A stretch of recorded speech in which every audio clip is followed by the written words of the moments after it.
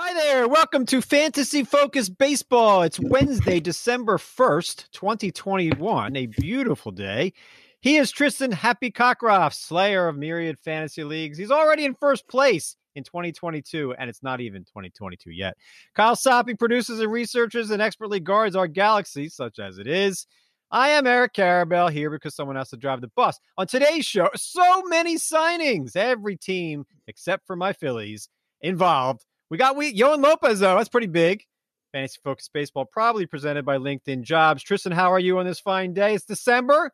Maybe football season to some, but it's always baseball season. What a crazy, couple of days in baseball, right? What a past week, really. We come right out of that Thanksgiving holiday to everybody signing. It's a key day in the baseball calendar for those reasons we don't really want to talk about. And I'll bring the optimism for you. Other than read Jeff Passan's column if you're, it'll help you not panic so much about what's coming up with the CBA. But the other is we're all in first place today. In 2022 in our fantasy leagues, we're all in first place. Technically, that's true, but you're still ahead of the pack somehow. We're going to talk about fun things today, positivity, all the signings. We'll get to your questions a little bit later, and then at the end, we've got some other stuff to deal with as well. And Tristan and I are partnering up in an experts league for the first time ever. Let's see how that goes. We'll talk about that later. Let's get to the signings and two teams we need to discuss right off the top. One of them, the New York Mets. I mean, if you're a fan of the New York Mets, you're very happy today. They've spent lots of money. They don't care about any salary cap line, cap in, hand quotes there. Max Scherzer, Starling Marte, Mark Canha, Eduardo Escobar, and they're not done yet. And their owner's got money and he's using it. And I say, good. It's a little bit weird that Scherzer is going to make more money in 2022 than perhaps 3 or 4 teams are going to spend on their entire team. But that's not our problem. Sorry, Pirates, and whoever else is down there, Cleveland, Guardians. But let's get to Max Scherzer. Cleveland might spend more because they've got they've got Jose Ramirez's contract. Actually, Jose Ramirez is a great contract now that I think of it. He has a very good contract for the team. Yes. For him, too. I mean, he makes money. He could make more. Let's get to Scherzer. He's not young. And there are people that are concerned with how he's going to be durability-wise, how he ended his season. Is holding his arm a little bit weird. You have him ranked as a number 5 starting pitcher behind only he's number 4 starting pitcher. Cole, Buehler, and Burns. Ohtani's ahead, but not really. So you have Max Scherzer as the number 4 starting pitcher, despite his age. That's a little bit interesting to me. How do you defend that? Do you have any concerns about him not getting the 30 starts or about him getting hit a little bit? Because this is not the Dodgers. It's the Mets. Defense, managing, all kinds of different stuff to consider now. Yeah, I definitely have concerns. I don't think he is that perennial 33 start and 220 plus innings guy that he was when he was winning his Cy Youngs. But I really don't think he's all that much different from that other than age creeping up and the bumps and bruises creeping up. And, I got to credit him for being, I know it's so cliche to say that a player's a gamer. He really is. I wonder, just based on the way the past 2 postseasons that he was, the World Series one with the Nationals and then this past one with the Dodgers, the way that those ended, he had to miss starts in his final series for his team in those playoffs. And I wonder whether they're the types that would have put him on the injured list if it was during the regular season. He's been in the range of 30 starts and 180 innings, and I think that's the right level.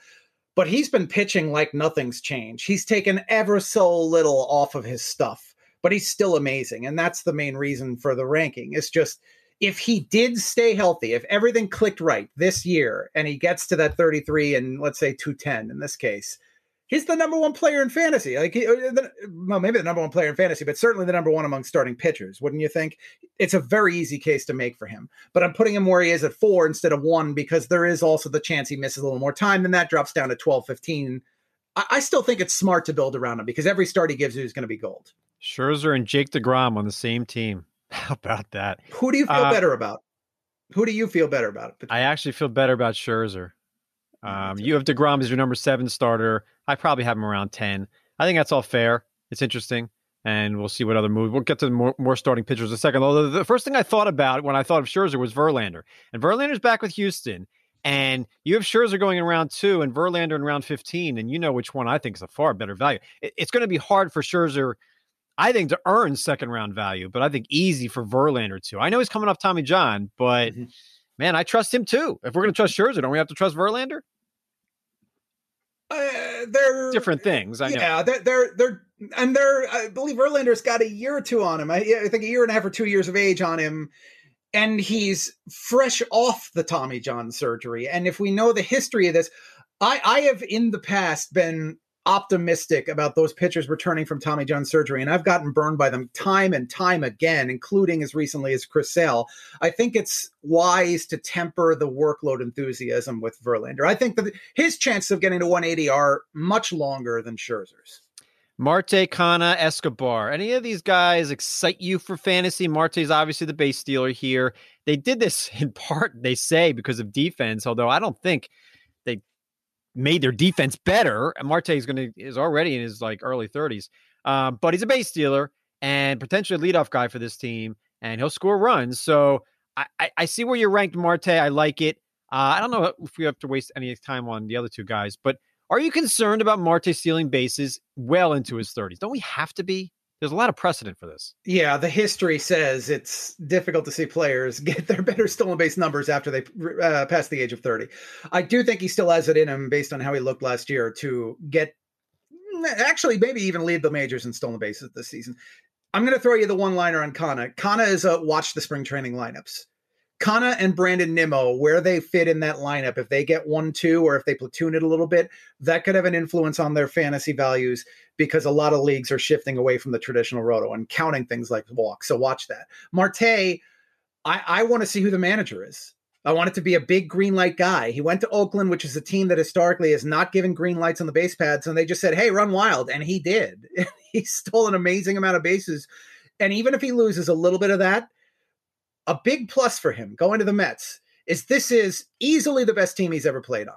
It's certainly the best lineup he's ever been a part of. And he's likely to hit second in the order on average every day. I think he'll move around a little bit based on the matchups, but he's going to play every day, play center field, and he's going to be in a strong lineup that's going to give more plate appearances, a little more runs, maybe more RBI. Mets and Braves, two best teams in the NL East. What about those Texas Rangers? They have a great middle infield now. Is that the best middle infield in fantasy baseball? Marcus Semien, Corey Seager. It only costs $500 million. What's the big deal? Do either of these guys concern you at all? I mean, Seager is not as good in fantasy as he is in real life. We don't rank him as well. You've got him in round 7. You've got Semien going early in round 4. These are 10-team ESPN leagues, not the 15-team leagues, expert leagues. But still, Marcus Semien, you're expecting him to hit 30, 35 home runs again by this, I assume. Yeah, I think that's his new baseline. The worry I have with just locking in 35 homers is the park shift.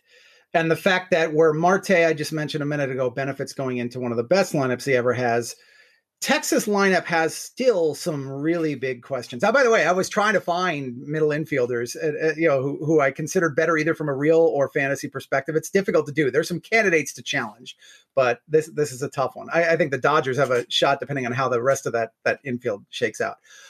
But I think there's going to be some downturn in production. Texas ballpark, it's got a year and a half of evidence.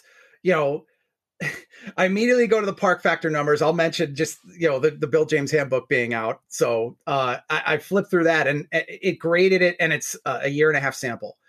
It is a neutral to slightly pitching friendly ballpark. I could dive a little bit more into the numbers. We can dig into that in a second, but just the brief look of it there was Toronto is a better year over year ballpark for power than Texas is.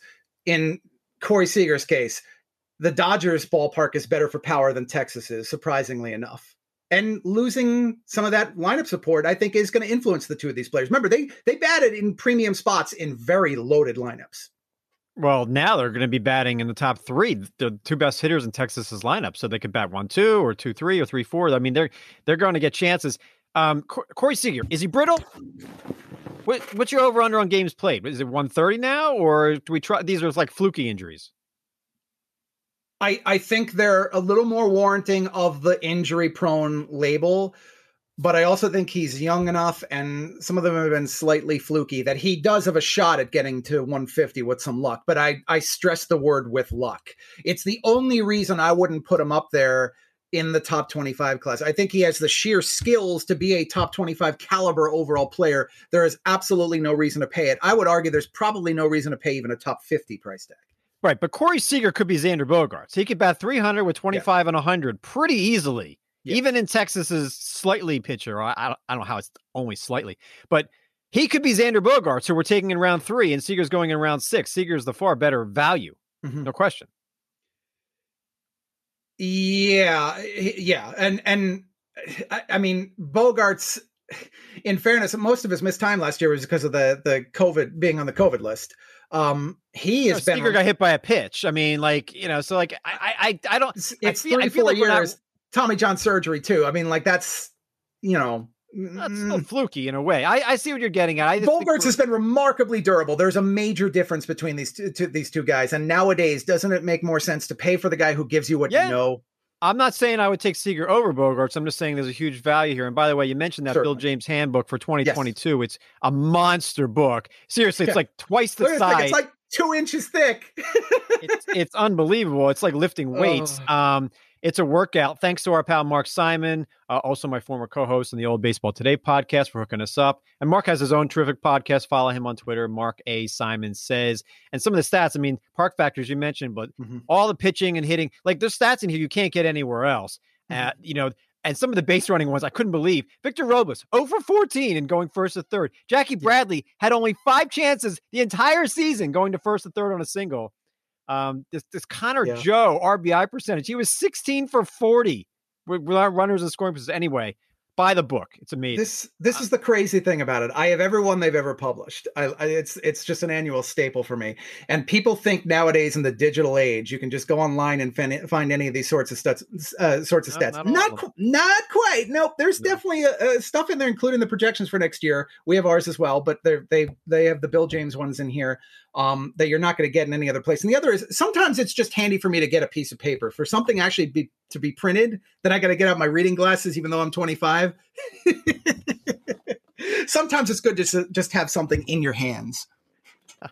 I guess so. Let's move on to some other players who have signed recently, starting with starting pitchers here. Robbie Ray.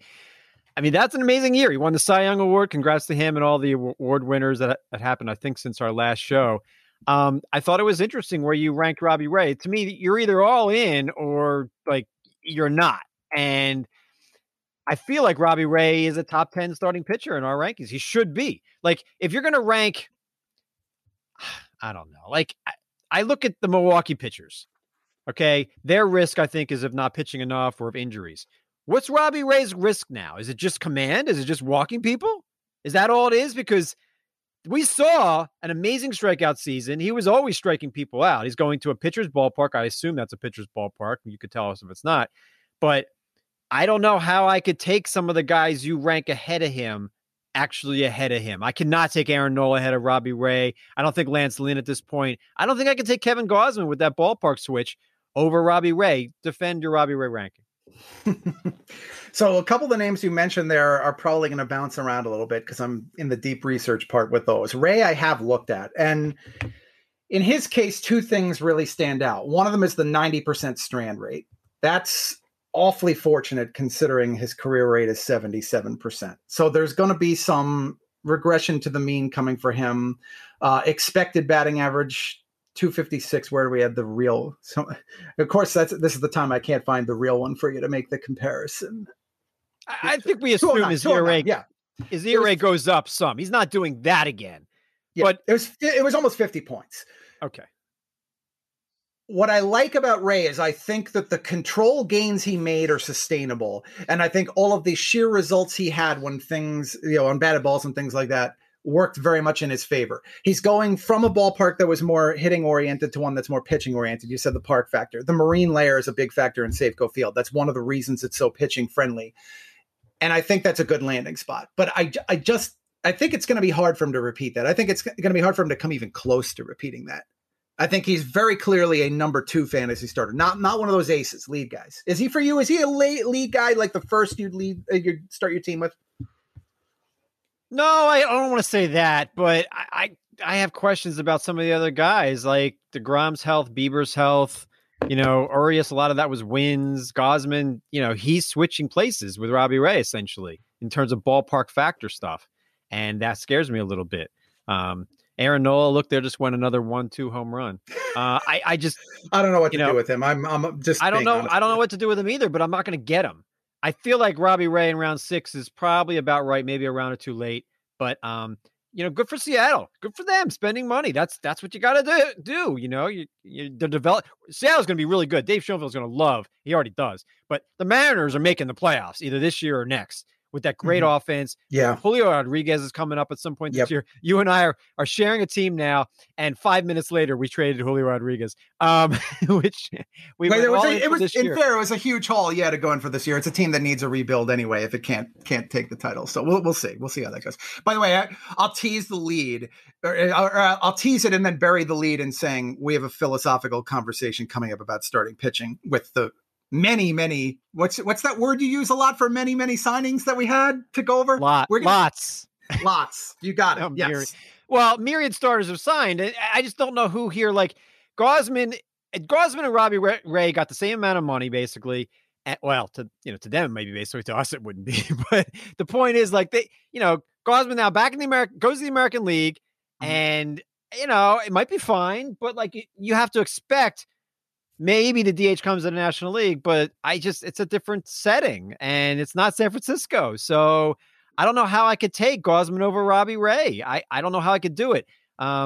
What's your philosophical point here? I want to hear what it is. Okay. So you're going to have to decide how you want to build your starting pitching staff. And I would argue that it's all about aces and then it's about filling gaps. There is no such thing as the set it and forget it pitching staff anymore. That's dead. It is officially dead. And there are a lot of these players who signed where I think you can rely on them for maybe 4 months out of the 6, or a month here and a month there and a month there. And I think the way you're going to win is by piecing those little chunks together across the 9 or 10 pitching spots that you have. And I think that in Gausman's case, it's a bad park shift for him. But when he has everything working, and one of the big things was he leaned so heavily on the split finger pitch, that's become much more of an out pitch. He's at least captured or repeated the velocity he had early in his career. He made some major changes in San Francisco. Those aren't going away. So I do think at times he's going to be great, but I don't think you can count on him for 6 months. I don't think this is a debate about a guy who's going to throw 200 innings for you. I think it's a debate about, can you squeeze the right 145 innings and then get 60 somewhere else, like from some of these other, from his own team, Alex Wood last year. Alex Cobb, four-letter first name, 4-letter last name, same team, same first name. I don't know. Weird. Tell us about Alex Cobb. You wrote about him today for ESPN Fantasy. I assume it's up. You like Alex Cobb, and I want to hear why. I like the landing spot. So when Alex Cobb is right, he's got that split. Anybody on the Giants you like now? No, but you got to admit under Farhan Saidi that they have done very well at turning what are borderline reclamation project pitchers into, frankly, fantasy stars, at least for the price that you're paying them. I went through and it was 5 guys who had a substantial improvement going into their rotation. And we know, obviously, Gausman, Anthony DeSclafani, Alex Wood had a bit of a comeback last year. What if Cobb's the next one? He showed it at times. 5 guys for dinner last night, by the way. 5 guys burgers. I might tonight. Good. Yeah. They're good. Oh, yeah. I'm sorry. What were you saying? I like it. Anthony DeSclafani. I'm hungry. No, but that's like you mentioned. You tease Cobb. Cobb might not be the quintessential example of this, but I need to get those 75 quality Alex Cobb innings that happen in June and July and put them around the Gausman times he misses or times he's a little bit of a slump and needs an adjustment. That's the way I'm going to build my pitching staffs. So he's the next DeSclafani. He might be. He might well be. And he might not. He might be Drew Smiley and gives you 5 starts. Who knows? All right, so who pitches more in 2022, Justin Verlander or Noah Syndergaard, now with the Angels for a year? Very strange one there. Verlander, and I'm really trying not to just blurt it out quickly. I kind of trust Verlander. Yeah, I just do. I think there are, again, with the cliche, I think there are gamers, and that's what he is. He is going to push himself to be a minimum of 160 innings, I think. Well, don't get into a Twitter war with Noah Syndergaard and not call him a gamer. I don't know what Noah Syndergaard is. He hasn't pitched enough. So I never said he's not one.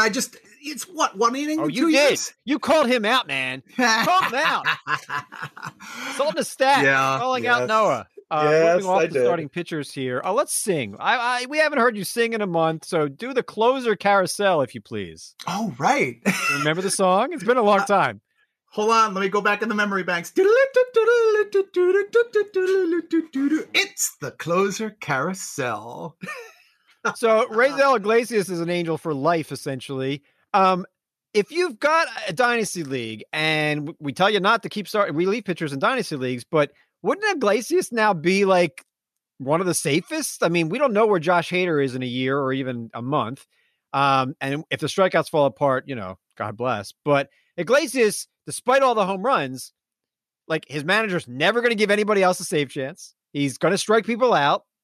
Like, isn't Raisel Iglesias pretty safe for 30 saves for the next 4 years? I can't say any other relief pitcher in baseball, any other, that I would call safe for 30 saves over the next 4 years. Not Hendricks, not Hader, not anybody. Can you? I don't think any of them is safe for that, but I absolutely see your point. Among the very few, and you probably count them on one hand, he is definitely on that hand. He is on that I think list he's the of number guys one. who can make. I'm not saying he's the number one closer for this year or the number one in Dynasty because he's not going to ever have a 150 ERA.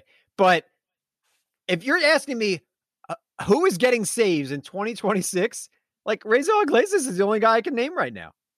The only guy, because the Angels just did that. Ridiculous contract, but good for People them. are going to say, how do you doubt Josh Hader? You can't. But You can't. There are cases. Yeah. You know what I'm saying? I'm pointing out how the ridiculousness of it all. And, he's got to be ranked as a top 5 closer because his manager loves him. He's going to be loyal, and they've got him forever. So, I don't know where Kenley Jansen's pitching or when he gets removed from the role. I have concerns. So, you know what I mean? That's my point there. Let's move on. But there were really no other closer situations that we can definitively say changed in the past week or month or whatever. I mean, obviously, there's still free agents galore out there. Some pieces were aligned to take care of others. You're getting into a couple of them. Go for it. I mean, Kirby Yates isn't pitching for the first couple months of 2022 as it comes back from Tommy John, right? So, but eventually, but like Will Smith, so Will Smith starts the year as a closer and then Yates takes it, or like who knows? Will Smith wasn't all that effective last season. They won it all, good for them. But like, it's an interesting situation. Or this is Andres Munoz 2021. Did you see what happened to him? Yes, huge extension. Seattle just gave him 4 years. Now, not Iglesias money, but they bought out his ARB seasons. I can see Andres Munoz closing this year for Seattle. Yeah, but they also have Ken Giles. They have a lot of candidates, and they could very well go in the same bullpen. Who's coming back from Tommy John himself? Yep. Right. I mean, it's going to be interesting to see. I mean, I don't see Paul Sewell doing it again. They have Diego Castillo. They have a good bullpen, which makes me feel pretty good. Not about Robbie Ray's 90% strand rate staying that way, but them holding leads. Yes. I mean, I like Seattle. Seattle's bullpen is about as deep as you can get. If the Giles gives them anything, and Sewell has something like that, and Steckenrider and Castillo and Munoz, that's really interesting. Anyway, but moving on. I'm trying to think of there was it escapes my mind right now, but sometime over the past 2 to 3 years, there was a Tommy John surgery guy who landed in a bullpen, and in the final 2 months of the year, he took over. Yates' best case scenario probably mirrors that one. He should be mentioned for that reason. Kendall Graveman with the White Sox, where he will not get any saves because Liam Hendricks is the closer. But by the time our next show happens, well, whenever that is, Craig Kimbrell's going to be on another team. Probably the dumb Phillies taking him on. Craig Kimbrell, obviously, you don't know ballpark, but he's going to be a closer for some team. They're going to trade him somewhere where he closes. If it's the Dodgers, it matters. If it's, Cardinals, who knows where he ends up going. But Kimbrell has to be a top 10 closer in our rankings. He's going to close. Yeah. Somebody's going to do it. Yeah. And I probably don't have him in there just because today he's not a closer. And with the uncertainty as to what's going to go on over the next couple of months, I don't know how the offseason plays out. But yes, you're on skill and the likelihood of the role. He's an absolute top 10 fantasy closer. Did anything else happen over the past week or so? Closer wise, I mean, obviously Hector Neris will be the setup man for Ryan Presley. I'm glad. Good for them, honestly. We'll see what happens with the Dodgers. Right now, Blake Treinen's their closer because Kenley Jansen's a free agent. Yeah. Yep. And I wonder whether they will bring back Kenley Jansen. I think there's a good chance he winds up somewhere else. I think there's absolutely that chance. A lot of the stuff was coming down to the non-tenders, but guys like Taylor Rogers and Scott Barlow were tendered. I'm not surprised Barlow got tendered a contract, but Toronto brought in Yimi Garcia. I don't think that's a real threat to Jordan Romano. So the enthusiasm I have still. Romano, by the way, brings us back to the XFL discussion, where that's the league that you and I are doing. Where I don't know. Closers have no value whatsoever. Right. I hate using the we should preface experts. all this. So this is the XFL. It's a league with industry titans like Ron Chandler, Zola, Derek Van Riper, Doug Dennis. And Chandler emailed me, and I said I'll only do it if Tristan is my co-partner. He runs the team and wins the league, so I can say I won a league. I mean, because I finished second on my own, but bringing you in, no pressure or anything, but bringing you in means we have to win, and if we don't, I can blame you. But only one of us can draft the team. It's a keeper league. We kept 15, and they're all like, we're going for it now. So what was the return for Julio Rodriguez? It was Brandon Lau, Ryan Mountcastle, Jose Barrios, and Edward Cabrera, and draft picks. So the team of Steve Gardner and Ian Kahn, the actor, Steve Gardner, our pal. We'll get to Steve and what happened to him recently later in the show. But so George Washington gave us a haul for a young prospect. It's a lot. and Julio Rodriguez might still be great. Basically, we decided we're going to try to win now. If not, it's going to be a 3-year rebuild. Yeah, but right? You know what? That'll be fun. No, it's not. Rebuilding's not fun. I never want to rebuild. Don't worry. I'll keep you entertained through it. It'll be fun. Fella. I promise. I promise. The reason I bring it up is just the philosophical shift at relief pitcher as well, and that is the values of those guys are so deflated in that particular league. And I said I hate the air quote experts thing, but I've got to mention, if that group that's advising the people who play are fading increasingly relief pitchers, especially other than the guys at the tiers below Raisel Iglesias, is the market going to shift and adapt to that? And I wonder whether it will. I think it probably will, where we're only talking about the top 6 to 8 closers any given year, and we don't care about the rest until March. That's going to have a huge impact. We had a couple of them. Now, maybe their prices weren't quite right, but like we had Will Smith, we had Jordan Romano, we had Liam Hendricks, who was too expensive, but we threw them all back in. Like, why is Jordan Romano not? And you and I discussed this on the phone when we opted to cut him. Why did we cut him? Like, isn't he going to cost that to get him back? He's clearly Toronto's closer. He's clearly good. So if you can get a top, and I rank Jordan Romano as a top 10 closer, you probably do not. Let me look and see. No, I do. But like he's ninth. Okay, so like, why wouldn't at $5? Why wouldn't we keep him? What's it going to cost on Saturday? Is it going to cost $5? I think he is. We cut him because Yimi Garcia, and that's not about the individual. It's about the team philosophy. Bringing in additional guys to potentially go in the direction that Seattle did is, frankly, I think a wise move for MLB teams. And if that's the way that bullpens are going to go largely, other than your Iglesias and your Kenley Jansen's, Liam Hendricks, etc., if 25 of 30 teams are going in that direction, that really hurts the value keeper-wise of these players. The other thing, too, is if teams go that direction, who's to say that if Jordan Romano has a so-so March that Yimi Garcia is not the closer on opening day, and then we've got nothing. We're talking about Yimi Garcia. Jordan Romano's getting 33 saves. It's not the individual. It's the philosophy of the team. What showed you in Toronto that their philosophy is not to give Jordan Romano every save? It was last season. Last year. Was it? Once he became the closer, he was their closer. Right. And when did he become that closer? August 1st-ish? July 15th-ish? That's because he was hurt. All right. We'll see. No. I disagree with you on that one. He should have been the closer on day 1, and he should have been the closer on game 162, and there should have been absolutely no dispute whatsoever the whole year. I love what I saw from Julian Merriweather in that first series. I get that. Yeah, one weekend. He looked great, and then he got hurt. But Jordan Romano should have been the closer the whole year, and he wasn't. No, he wasn't. He wasn't. It's your team, dude. Make sure we win, or else it's me and AJ. Oh man. Or we get Davey. Let's get to some other stuff. Javier Baez is a Tiger for the next 6 years. Javier Baez, man, he just doesn't take any walks. He just doesn't want to walk. Love your fact in that column. Throw it out. About 230 for the next 6 years, and it wouldn't surprise me. I don't think I want, and I can't think of another player who has a bigger difference in roto and points leagues. Hitter, obviously, between Javier Baez. I couldn't believe where he ended up ranked. He was a top 40 hitter in player rater, and then he wasn't even close to the top 100 in points leagues among hitters because he doesn't walk at all, and all the strikeouts. I mean, there's a lot of risk here, even in roto, that he bats 230 or 240 in Detroit. There certainly is. I don't have a major problem with the deal. I don't have a major problem with the landing spot. I feel like the Tigers might have been better served with Carlos Correa, but Baez, I don't know. He just seems to get it done, and I'm underwhelmed year over year. By the way, best example of this one, it's the 6x6 league. I've had Baez since day one in that keeper league. I have never once been able to get anyone to bite on a trade for him. And I get it is because of the on-base percentage, but that tells you something. Everybody sees the low on-base percentage and fades him. And if that's going to happen, there's going to be value points in roto leagues. Beyond that, I think I'm fading Javier Baez because if he ends up at like 24 you're going to homers, join the crowd that makes him a bargain, though, aren't you? Where does he belong in the draft? I'm gonna project a 250 batting average with 25 home runs and 12 steals, and I just don't want to deal with that.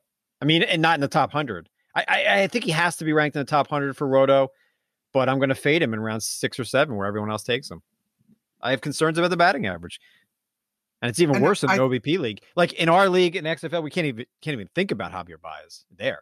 I want to agree with you. And what I think will actually happen is we will have a draft where that 75th pick overall comes up and then we let him go. And then we're up at the 90th pick and we're like, no, somebody will take him because that's a 30 homer, 20 steal guy. I'm telling you, that league, no one has wanted to bite for years. There are a lot of people who say he's just too low in on-base percentage. He's just going to completely crater statistically, and then he becomes a bargain. Just be really careful about it. He's 80th in my rankings. Well, no, he's 78th now. He moved up 2 spots. I think that's fine. I think that's a good ranking actually for him. Right, but just don't resist the temptation to let him go a little bit more than that. In a roto league, I agree with you about the split between points. Wow. Just wow. So where do you have Byron Buxton ranked? My goodness. You have 55? He was all over the place for me. Okay. Well, you got to explain. I didn't realize until I just realized it. But how do you justify Byron Buxton at 55 knowing his brittle durability state? Yeah, and he's the Adalberto Mondesi problem.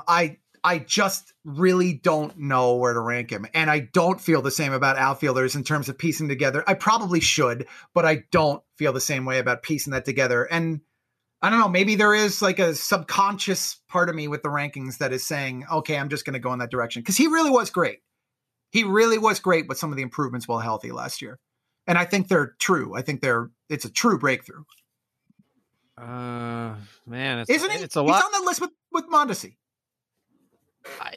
To me, it's a brittle Baez in some degree because he's never going to walk. He's not hitting 306 again.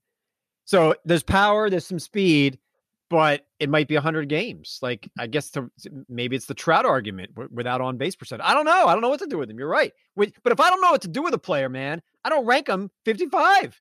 Like I don't want Mondesi in my top 100, even though he probably deserves it. And I don't know what to do with Buxton either. Like that's too many missed games. It's too many. How can I rank Trout 25 and then Buxton 55? I can't do it.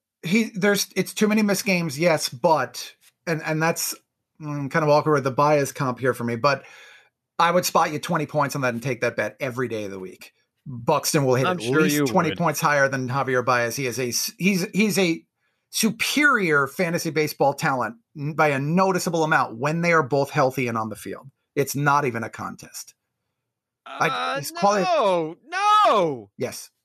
Quality of content is significantly better. Oh, no.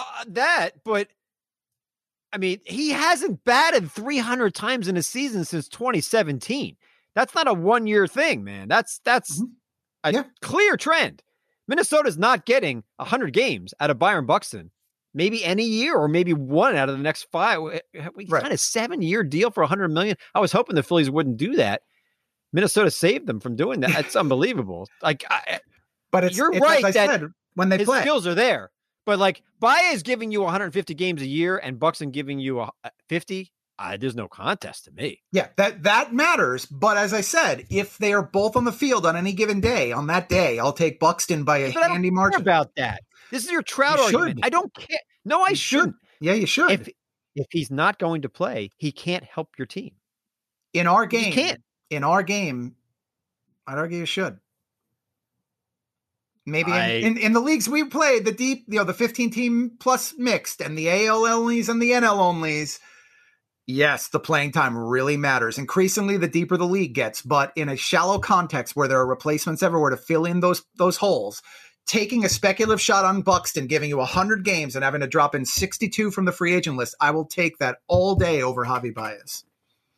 I'm ranking Baez ahead of Buxton, and neither of them well. Anybody else we need to get to today? You know what? When Kyle comes in, we'll ask him, because this is an argument and a good debate. Okay, a healthy, friendly debate. Yeah. But I just can't understand your Buxton argument. I mean, like, what are you looking for here? I mean, I just don't get it, but yeah, that's okay. And I feel a lot about him like I do Mondesi, and I don't think I'll get either one, but there is a ceiling here that is just exceptional. And that's the one thing I don't want to ignore. It's not all negatives with him. There is one other we should mention before Kyle. Sorry, Kyle.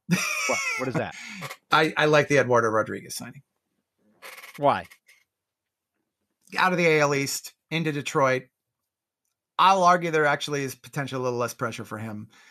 I think he's an underrated pitcher. I don't think he has elite Cy Young stuff, but I think he's not too many notches down from that.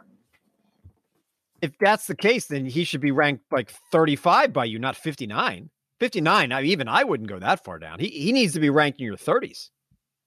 Yeah, it's possible I'll bump him up a little bit, but a little bit. I mean, that's not that just looks weird to me. But okay, I mean, look, the rankings are always in flux, although you're the only one that's done them so far. But I'll like to rank him where you have Kyle Quantrill doesn't make any sense to me. Eduardo Rodriguez is a potential 200 strikeout guy if he can make 33 starts. I like him. I would rank him probably in my 30s. Quantrill, because you'd have him higher up, better up? No, Quantrill belongs at number 200. Eduardo Rodriguez belongs at number 120 or something. Yeah, and looking at it, that's in my research. Bad whip. I'll give you that. He's not going to help you in whip, but 15 wins, 175 strikeouts. I could see that. I'll make the case. I liken him in terms of where the tier is. I'd liken him to Chris Bassett at 41. Yeah, I mean, I think feel about guys that good. If I'm thinking where to clump Rodriguez, okay, I'm thinking Luis Garcia of Houston. I'm thinking Bassett you named with a better ERA and whip. I'm thinking guys like that. To me, they go in they're not top 20 starting pitchers, but like Tyler and Mahle. I that's where Dylan Cease. These are they're gonna strike out hitters that may not help your whip, but I would rank. You have Tyler Mahle at 123 overall. You have Cease 111. That's where Rodriguez belongs to me. All right, now my voice hurts. Kyle, come on in here. Byron Buxton, what's your take here? You're ranking Kyle. You would take him in round 6 over Baez? I think I would take him over Baez. I don't think I'm going round 6. I think you both kind of hit on it that in a perfect world, you're drafting neither, which is kind of the side I would take in all of this. I think if you're going one or the other, Buxton, to me, has the higher ceiling, and it depends on league format. If it's a shallow league where the replacement level when he's inevitably hurt is higher, I think I'm more likely to take the plunge in that kind of league than a 15-teamer where I have to replace him with something I'm not even remotely comfortable with. Problem with that, okay, ESPN leagues are 10 teams, only one catcher, 3 bench spots. I grant you all that. You're going to be using that bench all season long for starting pitchers, okay? Because they're going to be in and out of your lineup on the DL, and you're only going to have one DL spot. So to me, yes, everything you say about Buxton missing 50, 60 games at least, I mean, he's not even been close to playing in 100. You can go and pick up, who's an outfielder, Dom Smith or Andrew McCutchen when he signs. They'll be available all free agency. Right. I'm just not going to have enough room on my bench to deal with a guy like that when I already know he's hurt. IL spots.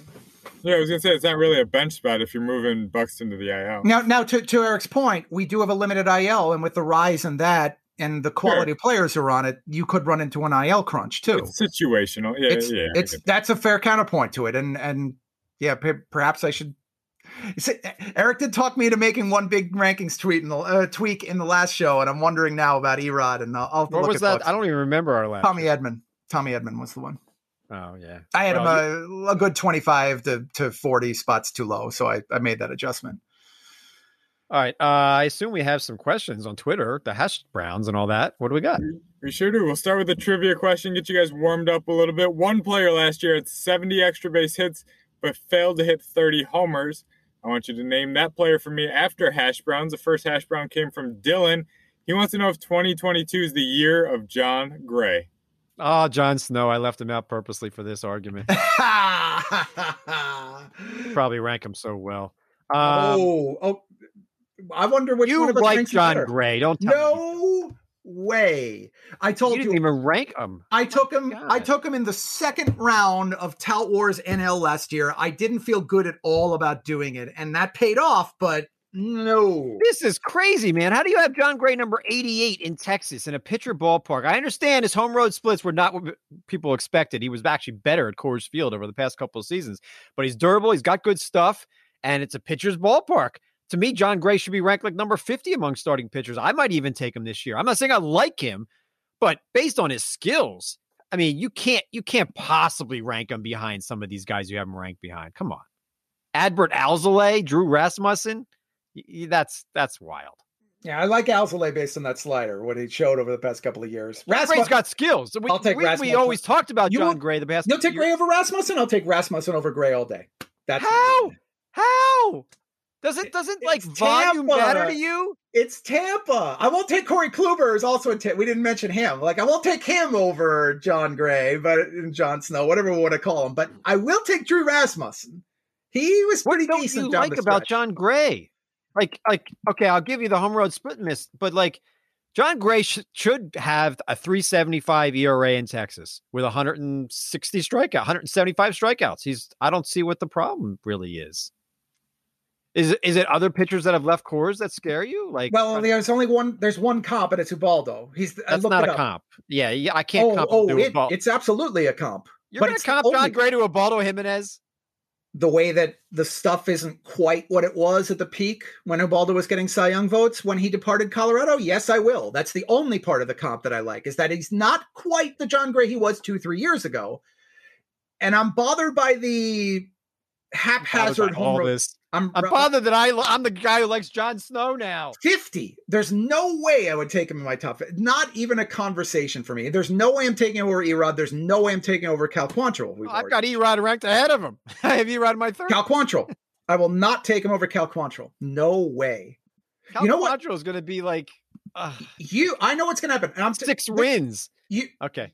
There is a path here where you're absolutely right, and I look like an idiot here. So I'm throwing myself out to be an idiot. But... you're going to draft him 50th among starting pitchers. You're going to hate what it is in April. We will bring him up on the show, and I'm going to trade for him on the cheap from you at that point, and then I'm the one who's going to reap the rewards. That's the way that John Gray's season, I think, plays out. He's in front of a great infield defense now with those signings. That's a good situation with the ballpark, but he's leaving Coors, and that is a huge adjustment. We talked about it for hitters. I'll bet it affects pitchers, too. It did Ubaldo. By the way, somebody used to be humble, and now he's just bragging left and right. What has happened since Thanksgiving to our TC here? I ate a very large turkey leg. What can I say? I ate both of them. They were great. I loved it. It's become insufferable. What are we dealing with now here, Kyle?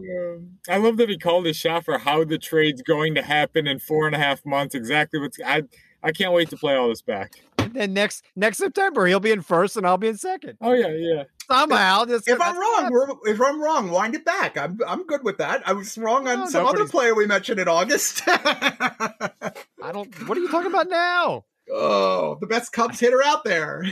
Oh yeah, Frankie Schwindel. Where'd you rank him? Probably ripped him. Actually, I didn't see him. I ranked him pretty decently, I thought. That was my favorite part of last 25th? That I was probably 26th. Right. I'm right more than one time here. He's right.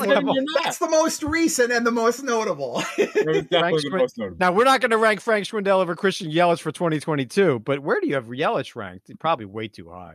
All right, let's see. Yelich 24. Oh, God. I think I had him. That's among outfielders. Okay. 70. Okay, wow, you have Christian Yelich in the same range as Javier Baez. And behind Byron Buxton, there is no way There's no way I'm taking Byron Buxton over Christian Yelich. There's no way. Nobody is. Nobody is taking Buxton over Yelich, Tristan. Nobody. Ooh, are you sure about that? Because no, let's see. I'm not. Buxton versus Yelich? Yeah. I mean, I'm not saying I like Yelich next year. Okay, Come on, Kyle, go He just hit a Kyle. ground ball while I was yelling, but like, come on. As a matter of Yelich, fact, not exactly Cal Ripken durability now himself, but the 26 NFBC drafts that have occurred already have Byron Buxton going 67th and Christian Yelich 106th. What? That means lots of people are taking Buxton first. All right, then Buxton is my new Mondesi, and I'm off. I don't know what I've done wrong. But I was right about Mondesi last year. So this is another one of those Schwindel-like philosophical debates that has absolute merit on either side. And I'm glad you're bringing that up, because do you want to take the guy who, if he tanks again, he ruins you, or the one who, when he's injured, you can replace him? It's a fair question. I don't want to argue Buxton versus Yelich anymore because I don't particularly want Yelich on my teams. I want to argue Buxton versus a durable, solid player. Mm-hmm. Like, all right, man, there is no way I'm taking Buxton over JD Martinez. You have Buxton over JD Martinez and Altuve. Okay, but you're picking a guy I have, 2 spots behind him overall? Corey Seager, okay, Rendon. Give me the lowest outfielder I have behind him that you would definitely take over Buxton. I'm curious. The lowest ranked guy. I mean, this could go on a while. I you have Chris Bryant 90. Oh, okay. I mean, I need to see where Bryant winds up. That's the whole core. Imagine chorus. Wow. Yeah, I mean, that would be interesting. I mean, a lot of the outfielders that you have ranked after the top 30, I'm not going to take over Buxton. They'd have to be guys that are 5 category guys. I mean, I grant you Buxton's upside, but I don't know. I mean, like Michael Brantley's going to bat 300 in Houston with 20 home runs and 80 RBI. And I think that, I mean, I understand you have him ranked 130, and I'm sure NFBC would take Buxton too. The NFBC is a little bit different than ESPN leagues. Yes. You either win or you finish last. You don't care. I want to contend and try to win in the second half of the season. And it's not working for me. So I probably should stop doing that in all these leagues. But like, I see why Buxton would go so high, because the upside is a top 10 player. The upside is for DeGrom, the number 1 pitcher. So they should do that. I don't. But it's going to be a guy who had DeGrom, losing DeGrom in one of my key leagues on our site did ruin me. It almost single-handedly ruined me in that league. I think in NFBC and expert leagues, you don't pay attention as much to durability. Is that fair? You pay more attention to skills, like you say.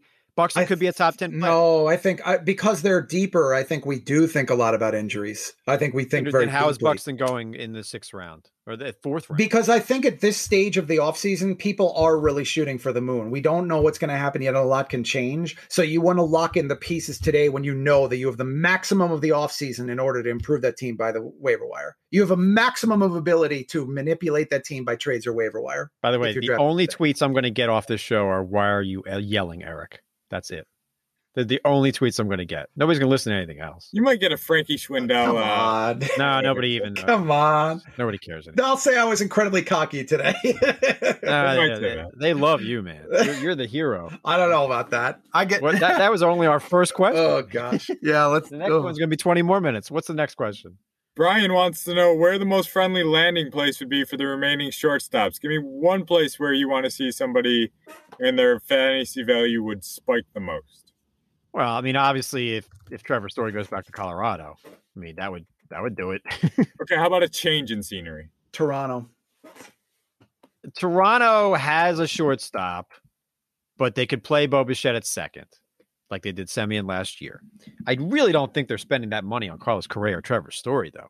I mean, your team, dude, what is your team doing? Because they can't run back Glaber at short, and DJ LeMahieu can't play short. And, that little guy, who's not very little, but stole bases as a free agent, Tyler Wade. So, no, Tyler Wade's with the Angels. They traded him. Oh, they traded him. Yeah. So, like the Phillies are going to sign Kyle Schwarber and make him their backup catcher or their center fielder. Yankees shortstop. The Yankees are going to get Correa, aren't they? I think that's where everybody's leaning, but I'm really worried that they like Anthony Volpe and Oswaldo Peraza enough that they're going to that Didi Gregorius is going to be making Yankee fans Correct. uproarious Third again. in 2 years. All right. So no, I agree. I agree with you on the Correa thing that it's the most logical thing, but the Yankees are taking a very strange approach to free agency, and based on where we're going to be at tomorrow, I don't know how this is going to play out. I'm worried the Yankees do pretty much nothing. Who needs a shortstop? Yankees by a lot. Yankees, and then what's next? Houston. Houston needs a shortstop. They're not going to play Bregman there. Right. I don't know that they're going to be in the market for $300 million. I don't think they're in the market for that. Phillies do, but they're not going to spend any money, obviously. I would argue that Story in Houston would be pretty good too. Correa, of course. I think so. Returns. We're talking about team changers. Toronto. Angels need a shortstop. Yeah, but I mean, well, the Rendon thing was injuries. I mean, getting in the top 4 of that lineup is a pretty good situation. The ballpark's not great for those types. I don't want to see Story come down to pretty much sea level. That's another thing that bugs me.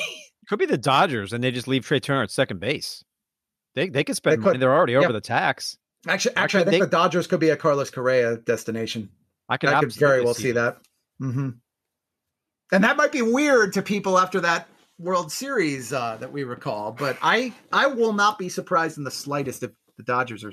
I also won't be surprised if if Trey Turner and Gavin Lux is the best middle infield combination in baseball next year. That's what we just saw from Texas. Might be right. Lux, you want to talk about upside? Gavin Lux has mad upside. Maybe not Buxton upside, but I mean, I could see a 2020 season out of Gavin Lux if they just leave him alone and let him play second, Muncy at first. That would be nice. Your key words were leave him alone, because when they put him in the outfield, he was stop good. With that. That's not how you don't ruin players by making them play multiple defensive positions. It's not about argument. It's not about moving around. It's about playing him, and they played him. I didn't care where it was. They played him. You know it. Chase Utley. That's how Chase Utley became a star. They finally played him. Well, they played him against lefties. They played him against righties all the time, but yes. Right, but play him! Play him! Play him! All right. Play him! Last question here comes from Dan. He wants to know about underrated first baseman heading into next season. Well, the argument begins and ends with Frankie Schrendel. Obviously. Yes. Who I always love. But those that listen to the podcast no longer underrate him. So Frank Schrendel's doing that again, too. Underrated. Yeah, you might be right. Yes, yet you rank him behind Miguel Sano and Nate Lowe, Jonathan Scope. Schrendel will be in my top 150. Scope. That's not fair. You love Jonathan Scope. You're a bigger fan than I am of him. You are. I like that he plays. I like that the power is always there, but there's also a Baez batting average issue potentially. Yeah, because he refuses to walk. Brandon Belt back in San Francisco, still underrated. I don't think people realize how many home runs. Do you realize what Brandon Belt slugged in San Francisco in 2021? Now, not Cal Ripken here. He misses games, but he slugged 597 and 591 the past 2 seasons. Brandon Belt. Now he's going to miss games, but he hit it home. He slugged 571 at home and 623 on the road. So that ballpark isn't holding him back anymore. Good for him. They made some of the changes to it, which did help him. He also adjusted his game to go for more power, and he also does belong a little bit on that list with Mondesi and Buxton. I don't want to say. Oh, wait. What did you just say? He definitely belongs on that list. Among with the Mondesi? Major injury question. Major Belt. It's a shame. I think he's a great player, but great when they play. But he was dirt. He missed 6 games in 2019 and 9 in 2020. I don't want to call him Mondesi. That's not a good comp at all. To the point of great when they play, definitely misses time. Rich Harden syndrome. Rich Harden. Brandon Belt can play 140 games next season. There's no perfect list of it. You're missing the point. There's no perfect list of this. I mean, does it have to be? They have to be exactly 40 games played? No, it's variable. That's the whole idea here. That comp doesn't work for me. Risk reward injury guy. That's all it is. First Rich base, Harden, by the way. Man, that's not. I know my guy all in, and the short list stops at Alex Kirilloff. Well, I think Spencer Torkelson could fit his way on the list, but okay. But I think a lot of people are on to him. I like Kirilloff. I think he's a 25, 30 home run guy. Is he safe in batting average? Will he hit lefties? The lefties is the bigger question for me. I do think he'll hit for average. I don't know that the power is going to be great initially, but I do think he could be a reliable, consistent kind of guy. I think this is a potential breakthrough year for him. You know, Rowdy Tellez re-signed in Milwaukee. I could see that. Yeah. Mattering. Yeah. Keston Hiura, what are we doing with that guy? Oh man, I know. Imagine having him in it, like in a key, like you started a dynasty league and you took Keston Hiura in round 5. You're miserable right now. Oh, I want to ask you. It probably doesn't fit here, but did you also find the Pirates' decision to DFA Colin Moran when they signed Sugo? He's not expensive. I projected 20 home runs for him last year. Obviously, injuries got in the way, but that's a 20, 25 home run guy. Colin Moran just sitting out there for anybody. He's cheap. I mean, he's going to land in a platoon now. I don't think he has a path to a regular job. He's going to be the Phillies center fielder. I don't know. Like, I was tweeting the other day with somebody, a Phillies fan, and I'm just ripping the Phillies all week because like what they're doing, I don't know. And somebody's like, "Come on, man, you're always hating on the Phillies." I'm like, I wanted to reply, I like the Phillies. They're my favorite team, and they will be next year, even if Kyle Schwarber's playing center field or catcher. The point is, like, this is the worst defense in history, and you're eyeing Kyle Schwarber. Do you think that's going to make it better? I like Schwarber. We're talking about underrated at first base. I'll throw you but one. It's not a fit for this team. You've already got Hoskins, who has to DH, and Alec Boehm, who may not even hit enough to DH, and Bryce Harper has to DH, and JT Realmuto is going to age poorly. He needs the DH. How many DHs do you need? Who is your priority for DH for this year? If they get the DH, what is the priority of those players? I mean, they're going to probably, pay for Castellanos and he'll play left field. And then they're going to be surprised this time next year when he has a minus 15 DRS. I don't understand how they cannot see what is coming. Yes, they need offense. Okay, of course. But Andrew McCutchen killed them defensively. And I don't think Castellanos or Schwarber are even better than that. I want Realmuto to be your Salvador Perez for this year. But I want Realmuto to play 50 games at DH. I do. Mm-hmm. Yeah. And Garrett Stubbs to play, more at catcher. He could probably hit 15 home runs even as a backup. Keep that bat in the lineup. Keep the bat in the lineup. But Hoskins is the worst defensive first baseman. The Hoskins one is the next I'd go to because of the defense. I would not put Boehm there just because you got to make him figure out a field position if you can. He's got to play third base or left. I just when they get Castellanos or Schwarber, I'm not going to be all that happy because they're not helping their defense. Now, I don't know who's out there that can play defense. And they still don't have a center fielder. We're wasting time. Were there any more questions here on Hash Browns? Okay, I was going to throw you the first base underrated guy, but it's okay. Oh yeah, give me your first base. Well, you already. Who else? Nick Pratto. The Rhino Hearn thing. Royals, I could see that. I mean, but then I'll throw Tristan Casas at you. What's the difference? Yes, Pratto's more of a power-oriented 3 true outcomes kind of guy. I think there's more. Which I don't want. Casas could hit 280. I just don't think that the power there is quite the same, and I'd rather make the play for the power initially if I had to pick. Also, I think it's Kansas City. They're looking towards the future as is too, man. Oh man, no. I mean, Pratto's a monster slugger, but no. I'm going to take Casas over Pratto. Jorge Soler had a lot of homers there. We talked about that. He's the aberration, isn't he? I mean, he and Sally Perez, I guess, but it can be done when you have the power for it. We're going real lefty. We're like Moustakas the only. I can't think of a lefty who's been a major power guy for Kansas City recently. Bob Hamlin. Well, that's not really recently. It was yesterday. I'm 25, man. I told you. What reading glasses? 25 years ago. Nick Pratto's got slugging power. I give you that. All right. Now, this is going to be the longest show ever. Sorry, Kyle. Okay, you do one podcast a month. That's allowed. All right. What was the trivia question? Trivia. One player last year, just one, had at least 70 extra base hits, but failed to hit 30 bombs. Who was it? Good Lord. I have a guess or two. Same team. I don't. Because when I hear this question, I automatically think doubles. And when I think doubles, I think Green Monster. And I'm thinking Bogarts, JD Martinez, somebody like that. Okay, one of those two is right. There you go, Tristan. You phoned a friend. You got it down to 2. He doesn't get to pick first. He's not humble anymore. If I guess him which didn't get to 30 homers, I think Martinez is more likely to get there. So Bogarts is the answer. Oh no, Tristan, we got it down to 2, and I still got it wrong. So it was Martinez. It was That's incredible. JD Martinez, correct. What Well, are I the mean, other isn't that what are the other lifelines? Wasn't there an eliminate one answer? So after the 50-50, I could have done that. I'm trying to think of other guys who didn't hit a lot of, because you're thinking of guys who hit doubles when you think of a question like 50 double guy.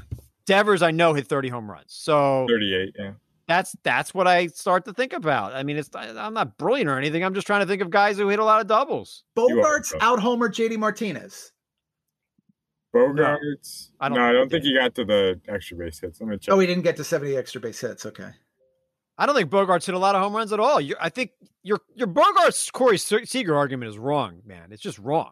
What? I mean, Bogarts had like 25 home runs last year. That's 23 and 58 for Bogarts. Seager can do that. Okay. So to me, they should be ranked a lot closer together. My Tommy Edman argument on the last show, whenever that was, is not that he's good. It's that in comparison to the guy who you ranked like 50 spots higher, they should be ranked closer. That's what a lot of rankings arguments are. You can't use the durability versus the injury prone guy in reverse and then have it swing back when it's convenient for the next. If you tell me Corey Seager's out about Armanis on the last show, Bogarts is Baez and Buxton is Seager in that debate. This is the same mentality here that Bogarts Seager is not Byron Buxton for durability. It's the philosophy of the debate that you are taking. You are saying that you don't want the injury prone guy in this one hand and you want the consistency guy or the one who's on the field. And then in this argument for Bogarts versus Seager, you'd rather the guy who's a greater injury risk than the one who's been proven year and year. I didn't say I would take Bogarts over Seager. I said your 50 ranking spots between them is ridiculous. That's what I said. And it's not. I don't think Corey Seager's a brittle player. I don't. Bogarts is amazing.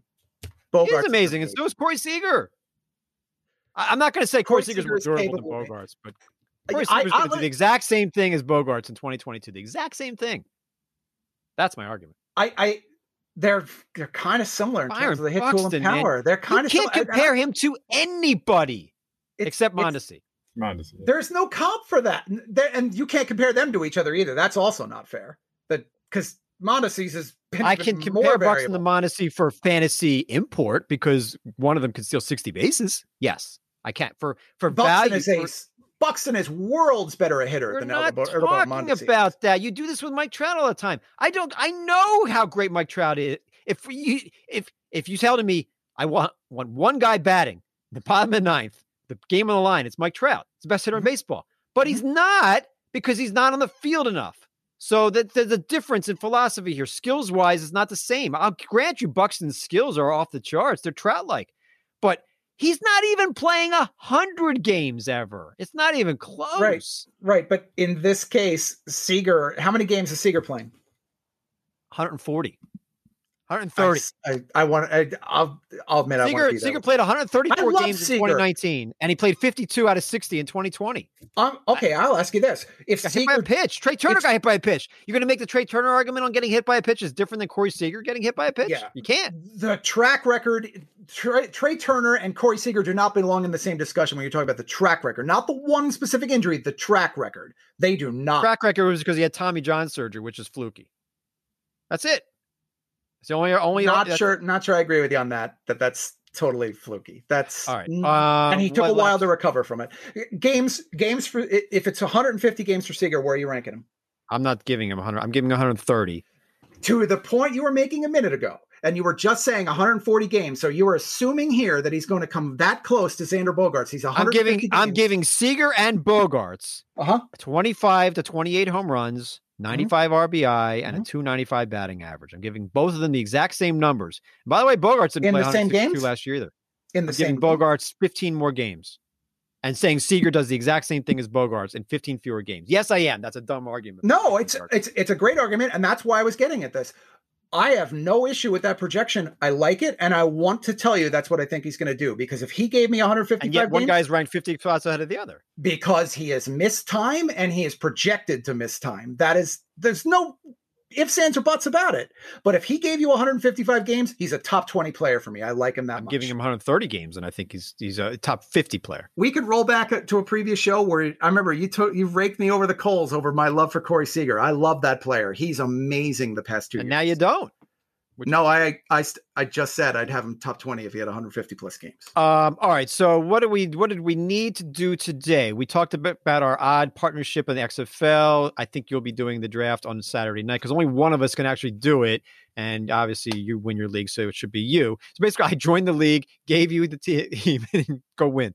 Bill James Handbook, go buy that. Also, we need to congratulate the 4 members of the 2021 class for Fantasy Sports Writers Association. Congrats to Steve Gardner, Dave Ganos, Scott Pianowski, and the late Mike Tagliari. So the FSWA, I'm fortunate enough and happy to be a charter member of this Hall of Fame back in 2010. And then I introduced you, Tristan, in 2012.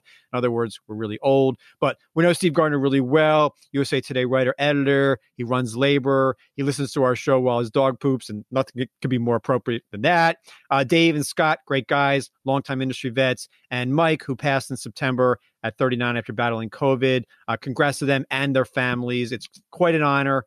And, it's a great industry to be a part of. It's an absolutely great class of Hall of Famers. Good choices by all of them there. And I'm very happy to see these 4 people recognized. Absolutely. And congrats to them and their families as well. Okay. So that's a lot. What else did we miss in this hour-long show? Did we miss anything else? No, but the uncertainty that comes up potentially tonight after midnight. We're not discussing that. We're writing, we're ranking, and as things develop, we will still be here. So just keep an eye out. Yeah, I don't know when our next show is. I don't know what Basil is going to end up doing. We might not talk to you again until 2022. And if we don't, we want to thank everybody who listens and follows our show. I mean, we're not the same as the Fantasy Focus Football. We know that these guys are there on TV, and you can watch them, and they're daily and all that stuff. And football's huge, but baseball still matters a little bit too. And we thank you for listening to our show. Kyle does a great job producing, researching, very versatile guy. Wasn't even a producer 2 years ago. He learned how to do it from Dop. Now he's awesome. And Tristan, you're the best. You win leagues, and I'm glad to be a partner with you, not only on this league, but also probably talk to you on the phone later today. Everybody, I hope you had a happy Thanksgiving. If we don't talk to you before the end of the year, have a great Merry Christmas and Happy New Year, and we'll be back with you as soon as you can. And, just be awesome.